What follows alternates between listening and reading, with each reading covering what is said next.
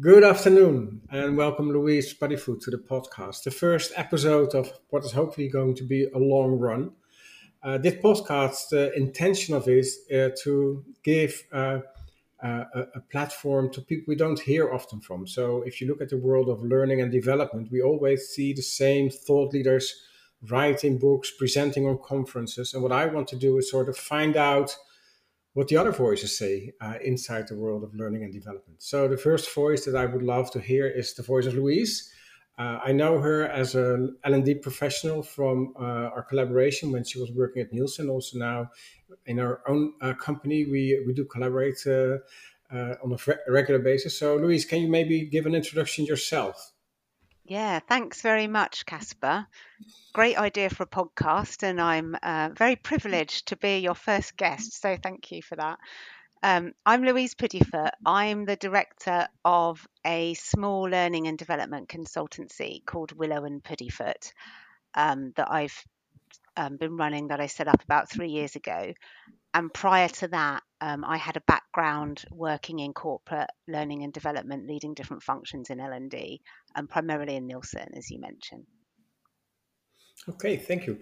Yeah, and by the way, that profile is one of the reasons I would love to speak to you at one of the first, because you have a really nice mix of being inside a corporate environment. I think for a long time. So you worked at Nielsen maybe Yeah, for 20 15 odd years. or Yeah, 20 years long, even. long time. Yeah. And now a couple of years as an independent consultant advising people on how to do better. So I think you have like a different perspective, which would make the conversation quite interesting.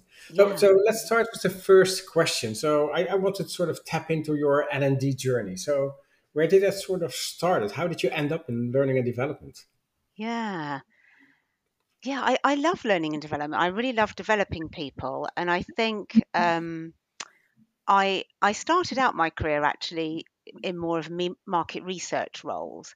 But I was always one of those people who kind of dabbled in training and things like that, and was always getting involved in training. And I think I could always see that kind of gap where there were people in the business that didn't have all the knowledge they needed or didn't know what to do. So things weren't happening as well as they could do, or people weren't being able to perform as well as they could perform because of that gap. And that gap always frustrated me. So I was always trying to kind of fill those gaps. And then that eventually evolved into, I guess, the career in learning and development that I've now had. Okay, and so can I ask what kind of education did you had? Was it something that already led up to this, or was it something in a different direction? So my education, my degree was in psychology.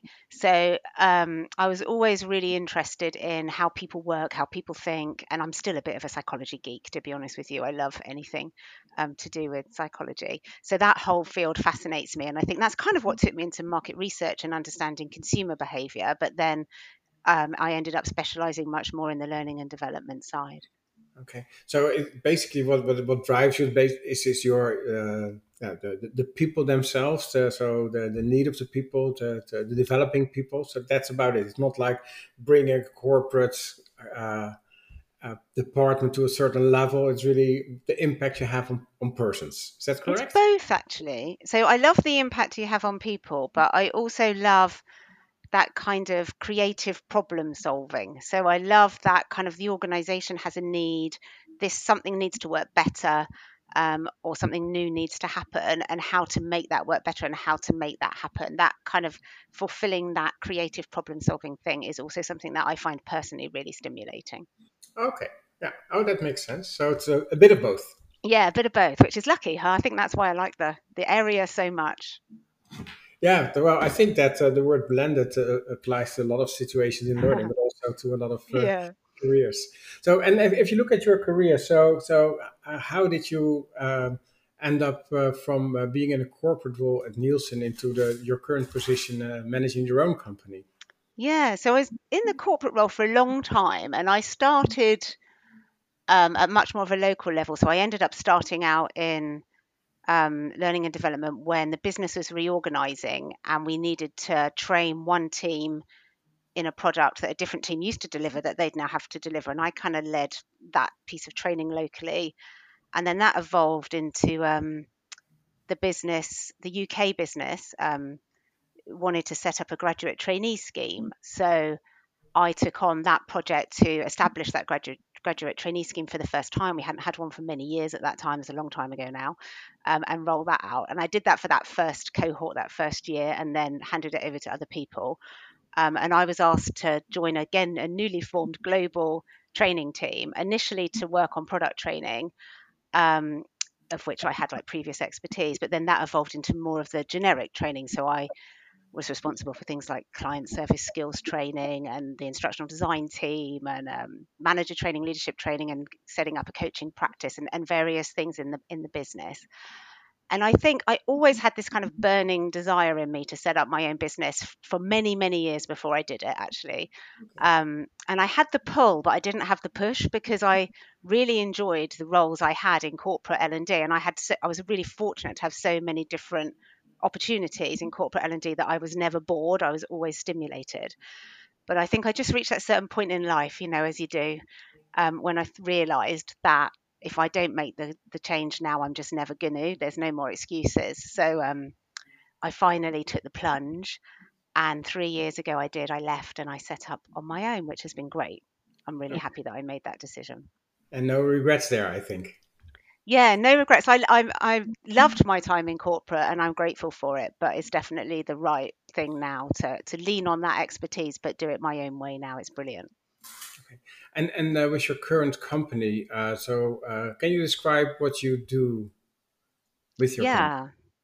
So it's a small learning and development consultancy, and we provide the typical learning and development services, I guess. So sometimes that is learning and development consultancy around maybe reorganizing a learning and development function or implementing employee-generated learning, as you know, Casper. Um, and sometimes it's around creating and delivering programs, manager programs, leadership development, personal effectiveness programs. Sometimes working with companies that we're helping them build their own product specific, their own company specific content, but helping them put that together using good L&D techniques. But we tend to work with kind of evolving companies, so companies that are going through change. Sometimes that's big corporates going through change, as many are, and sometimes that's scale up type companies that are evolving really quickly and need to get their L&D in place as they evolve. Um, but yeah, I love change. I love working with evolving companies where things are changing all the time, and I think it's really important in my organization now that we take a very practical approach. So I'd say I'm a very practical person, that it's all about actually making a difference to behavior. So not the kind of long programs that then don't deliver any impact, but much more blended, as you say, approach where you're really putting practical techniques into place to make sure that change actually happens. That's what seeing that change happen is what makes us happy. But that also means that you not only did you make a shift from working in the corporate world into your own company, you also went from working within a corporate environment to scaling up companies, developing companies. Yeah. So is there, and is that because there is more? Well, I know that the company you worked for, Nielsen, there was never a boring day there because there was a lot of happening. So it's not the agility you're looking for. But what is it that attracts you in the growing companies that makes it more interesting? Yeah, I think um, it's the constant kind of hunger for growth. It's the pace of change is much quicker, and I think the mindset of being really agile and focused on change is really appealing to me. So being really able to make that impact on companies that are growing really quickly, you can really feel like you make a big difference. And I love that whole kind of journey of things moving really fast. Okay, because it's sort of funny because I made sort of the reverse journey that you did because I started out as a consultant, Uh-huh. but as a consultant you always have like a temporary impact. And Yeah. sometimes when I came back to a company where I did a project a year later, I was very often a bit disappointed because what I had in mind when I left was not what I found when I came back. So that's why I Yeah. decided to join Easy Generator to really build long term on one thing and sort of create something out of that. But Ah, do you think you will interesting. have that lasting impact on your customers? So probably you're a better consultant than I am. So the I'm chances sure are, that's not true. Um, I know exactly what you mean, and I think that can be a frustration sometimes when you can see things that need to happen that won't necessarily happen when you're not there. Um, we try and have longer term relationships with our clients, so that gives us the opportunity to keep going in and keep reinforcing things and keep helping things. But I do know what you mean. Um, and yeah, that is an element of it. But I think for me, that's overridden by more positives. And Hmm. the fact that I'm growing this business, Willow and Puddifoot, as well, gives me that satisfaction of, building the way we're working as a business and growing that piece. Yeah, also building your own company, of course. Yeah, that I that recognize gives that as me well. a lot That of is, satisfaction. yeah, I can totally get that. Not to the So, level of Easy Generator, of course, Casper, but very small fry compared to Easy yeah, but Generator. well, our journey is already a bit longer, so what is before you. So, because I think that is really interesting to dive a bit more into where you're working currently, the companies, basically the scaling up companies. So, what do you think is their biggest need if you look at learning and development or developing people? So, what is the biggest hurdle they face in your mind? I think the biggest challenge is that pace of change and that ambiguity. So often, what we hear about is people needing to function effectively in a world that's constantly changing around them. So, how do you equip people to be able to do that well? And partly we cover that in training, but it's also that constant evolution of what we're delivering and that constant adaptation to the way they're changing, um, that helps support them. So that sounds a bit like it's not just a training that you provide to them, but much more also like coaching. So you have to sort of take them by the hand and learn them to do it in practice. Is that what I hear? Yeah, it's usually a mixture of both. So there's a mixture of some kind of formal training and a mixture of some coaching alongside it because things are so unique to each individual company and they are changing all the time. Um, and it's a lot of the kind of skills and the learning and development processes and techniques and topics that the scaling companies need, I'd say, are really similar to a corporate or any organization. But I think it is that rate of change and ambiguity, that makes it challenging. So they're typically hiring really, really fast, for example. So you could be training a manager who has two direct reports one day and 10 the next and 20 not long after. So their need to scale their ability to manage a team is massively accelerated versus probably as a manager at a similar level in a corporate environment. So it's being able to equip them with that fast pace of change that they've got to deal with. Now, that's something I do recognize, of course. Easy Generator also almost doubles every year. So, Yeah. and especially because I think it's a difference between, so if you're a BDR or a sales, you will have more colleagues, but especially in the role of a manager, indeed. So if you don't change from your role, probably your responsibility will be twice as big next year because you will just have twice the amount of people. Yeah, So you can never sit on your laurels and think I've nailed it now. There's always more to learn. yeah, well, I'm now at Easy Generator for a decade now, and I'm I'm learning every day. I have to say. Brilliant. Yeah. And and is it then for you more interesting to work with the managers in those scaling up companies, or are you also working just with any employees? We work with both. Probably a larger volume of our work is with managers than any, but we do work with both. And I think the great thing about working with managers and leaders is, the impact you have on them then gets magnified because of the impact they then have on the organization and their teams. Yeah. So if there's ever a place to start, then I'd always start with the leaders and the managers. Okay. And what would be the number one lesson you want to learn to any manager in a changing environment like that? So what is the one thing that you want to get across to them? Hmm. Yeah, interesting.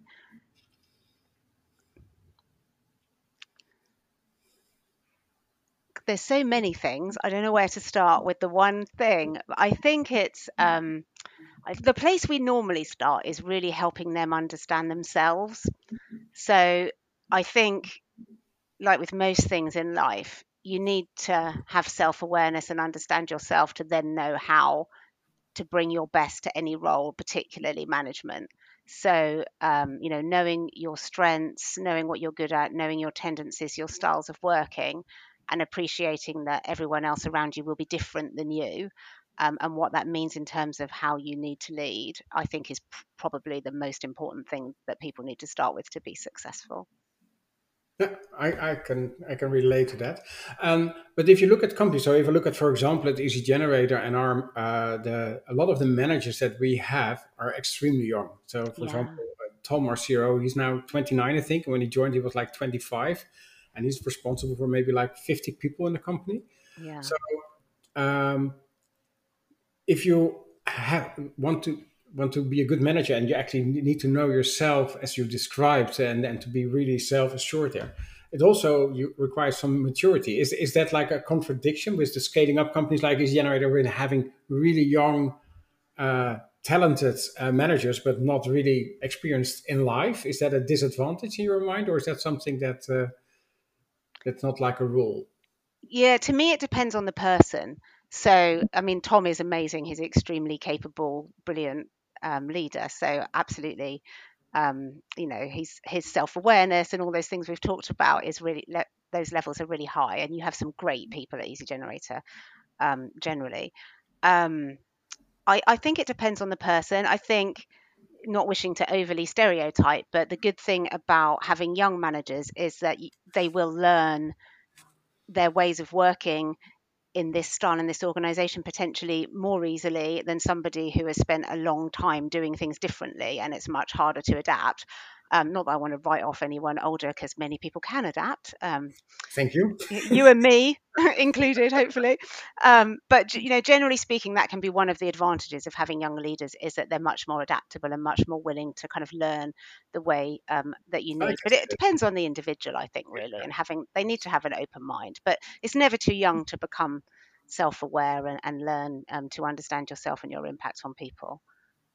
Yeah, It should be but taught it at does school, mean I it's it's, reckon. it's some it's a big attention point for companies scaling up, that they sort of look at sort of the personal side of the managers, how they develop as a person, because that will reflect in how they will behave and act as a manager. Absolutely. Yeah, It's yeah, because critical. I think that if I look at some companies that sometimes sort of forgotten, the focus is so much on growth and revenue and things like that, that the people element can be easily forgotten. Because if I Yeah. would say what is the biggest success of Easy Generator, it probably wouldn't be the product or the growth, but it is indeed the team that you build, the people that you have. I think that is sort of where the actual value of the company is and what will bring you forward. So Yeah, I think that's really true. I really see that in my interactions with Easy Generator, that the people are outstanding. And when I work with your clients, I frequently hear that reflected back in how impressed they are with the support that they get from the people. So I think, yeah, you can't underestimate the impact that has, totally. yeah, correct. Okay. So and if you look at those scaling up companies, so managing the basically the personal growth of people, making sure that they're well balanced human beings, so they can actually be happy and work in a good way, is one thing. Would there be a second attention point for companies like that, growing that fast? Yeah, maybe slightly outside of L&D, but I think the fast pace of hiring is usually the biggest tension point from a people perspective. Um, so that sits more in on the hiring side of the business, but I think that leans then into, how do you set people up for success quickly? How do you onboard them quickly? How do you share knowledge quickly? And having all those right systems in place to support people. You're going to have constantly new people coming into the business. How do you make sure the knowledge is out there and accessible for them, and that they can get up and running really fast? Okay. And if there would be a lesson for larger corporates like Nielsen or any other big company that they can learn from smaller companies that are growing, so what would be the one thing there for you to tell them? For me, I think it is about being nimble. So I think the big challenge, if you work in L&D in a corporate, is being able to be nimble or agile, to use an overused word, enough. I think it's tough in corporate L&D, because I think there's two challenges to being nimble. There's, even the pace of change in corporate is getting quicker and quicker all of the time. but the kind of processes and structures behind it and the traditions behind it are much more slow moving. So how do you kind of shift that mindset into the mindset that a scale up might have, where they're willing to constantly change and readapt all the time? I think the days are gone really of, you can plan out your year's plan and sit back and think, right, we're just implementing this and then we'll take another look in a year's time. You just have to be much more nimble than that these days. And I think the other thing is the tech. So I see, I work a lot with tech scale ups, I suppose, so I would see this, but they're very tech savvy and they embrace new tech and make the most of new tech. And I think, again, it's hard in corporate L&D to keep up with the tech. The tech that we're all using in our everyday lives evolves constantly, and people have an expectation of the same level in their learning, and being able to deliver that is a tough challenge, I think, for corporate L&D. Okay. So, but indeed, like the word mindset is sort of crucial there. That is also what is Mm-hmm. the biggest difference between people working in a starting company or a bigger company, you think? Yeah, I think you can get a different mindset of a type of person in each company, I guess, and having that agile mindset, that kind of comfort with ambiguity, comfort with change. I think it's important actually in both, but I think traditionally those people are maybe attracted more to the scale up organizations than the corporates, but actually you need that more and more in corporate. Okay, and so if you look at the world of learning that we're in now, but you sort of fast forward like a few years into the future, like 5 years from now, what do you think will be our biggest challenge? Are they the same as we have now, or will there be something completely new on the horizon? I think the challenges will be similar. I think the challenge of keeping up with tech will always be there now. So if I look at um, young people, for example, I sound so old saying young people, don't I? But people in their teens and 20s, um, they do so much on video. So they don't type messages to each other. They record video messages to each other. They look at mini videos on TikTok constantly throughout their day. So whereas our default might have been typing, or speaking, their default is recording a video and sending it. And I think that's going to, as those people enter the workforce, that's bound to have an impact. And there'll be more changes that follow this that have an impact. So it's just constantly knowing, how culture is changing and how that impacts learning, I think is a challenge. And I think the other one, I suppose, which I would have probably said this if you'd asked me this question 5 years ago as well, but is personalization. So people's expectations and need to have much more personalized content is still there. And again, how we experience that in our outside of work lives. We receive a great deal of personalization in our personal lives and how things are presented to us. And having that expectation of personalization in our learning is there. And I don't think it's quite, it's still evolving. I don't think it's quite where people want it to be yet. And I think that will carry on for the next few years. Okay, so the bigger things are not like we're moving from LMSs to LXPs, but again, it's the people with you. Yeah, I suppose it is actually. Yeah, yeah. I mean, I think my personal opinion, I would say that I'm not an expert. Is that the LMS's days are numbered? So I'm not. I don't feel like you need an LMS to necessarily be successful. I get the point of it, but certainly the old traditional LMS, I feel like its time has probably passed. So I feel like that will likely be upgraded or replaced going forward with a much more personalized experience, which is more like your learner experience platforms or something like that. Yeah. Okay. Yeah. Well, yeah, I totally am with you on that because Are I you? remember like 10 years ago, probably I actually delivered a speech in at DevLearn about the death of the corporate LMS, and I think I was a bit ahead of time. I think Yeah. it's actually happening now. You see more and more companies in it moving more towards learning experience platforms, and the key thing there is that responsibility shifts from learning department towards the learner more and more, which is also connected to that individual approach that you, of course, mentioned. So, Yeah, absolutely. It's the yeah, way to do it. that will be an enabler there. Yeah, Okay. it will. So that's interesting because, and sort of why I wanted to have conversations like this, because if you look at a lot of the thought leaders, a lot of the writing and thinking is about technology and what technology makes possible. And basically, with you, that's not the case. It's much more. It is maybe something that can help a bit, but it's not like the key thing that you're looking at. So that is interesting. So just back to the people. I like that. Yeah. Technology is an enabler or a building block, but Yeah. it's not the aim. Yeah. Yeah, yes, I think that the way that I look at it indeed is that for a long time technology has been blocking us for doing things because I remember because I'm in learning for a long time. So when we finally in the 90s were able to put a bit more advanced stuff on the CD-ROM, then the internet happened and we need to move online and we didn't have any performance. So we need to drop all the interactivity that we developed with all the stuff. So that was really like always the feeling that we want to do more, but technology is holding us back. I think Uh-huh. that we now reach the point that, in most countries anyway, the technology is on such a high level that we can basically do anything. So it is no longer an issue. So you can do anything. The connectivity is there. So yeah, it doesn't really matter. So Yeah. I agree with you that the driving power of technology sort of dropped because it's no longer blocking us. It's now basically our minds that's holding us back. Yeah. Yeah. Great. I like that. Okay, so yeah, I also so we need to start wrapping up a bit. So I have a couple of questions, just more out of curiosity. So, who would be your ultimate learning hero? Hmm. The Probably the person I read most frequently is Seth Godin.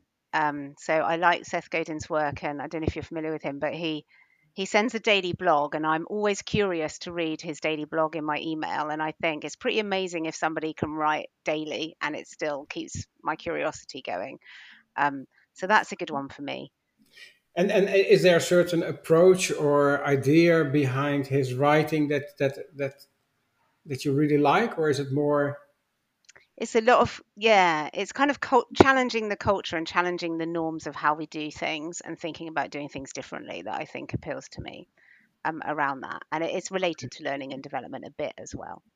Yeah, so always shifting things up and trying to stir Yeah. things up and see if there's something underneath that you can improve and take on. Yeah. And it's real bite-sized stuff. So I love that approach that it's, um, not feeling like you have to give thousands of words to get your point across, but a very short, you know, few sentences that can deliver a really meaningful message. Okay. So that's interesting because my next question was, what is the sort of like the most important book on learning in your mind? Something you would advise, but maybe it shouldn't be a book, but just a blog or a video.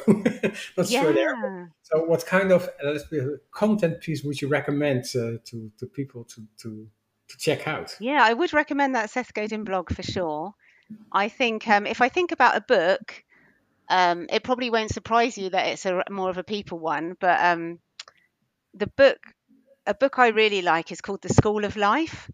Um, it's written by a guy called Alain de Botton, who's part of the School of Life, and it's kind of a psychological, philosophical kind of book. So it's kind of trying to teach you all those things you never learn in school. I think they call it an emotional education.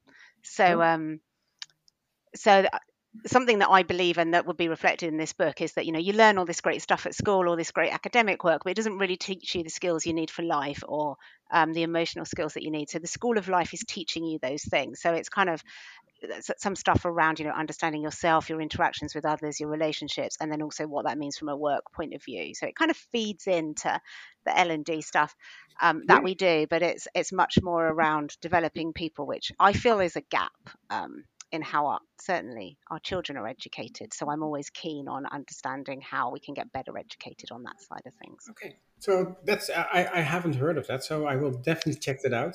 Yeah, So if people are listening, we will both the blog and the book will put that information so you can actually click on it and go to it. So you hopefully you were willing to share that, Louise. of course. So Yeah. and then yeah, finally last question. So I do hope that this series is sort of bringing itself forward. So I don't want to sort of pick and choose people. I want to pick a few starting points and then take it forward. So my next question is, who do you think I should talk to next? So, what is an interesting person to interview, according to you? Yeah, well, I can tell you a person that I go to when I want advice and expertise around learning and development is somebody that I work with sometimes and consider to be a real genius in the field. And her name is Diane Law. So she's a learning and development consultant for a company called Peppermill. And she just brings a really kind of interesting balance of cognitive psychology and business management in one. So I Okay. find that she has a like really fresh perspective in the way that she looks at things. So she'd be good to talk to. Oh, okay, cool. So I will definitely reach out to her and see if she's interested. Yeah. Thank you.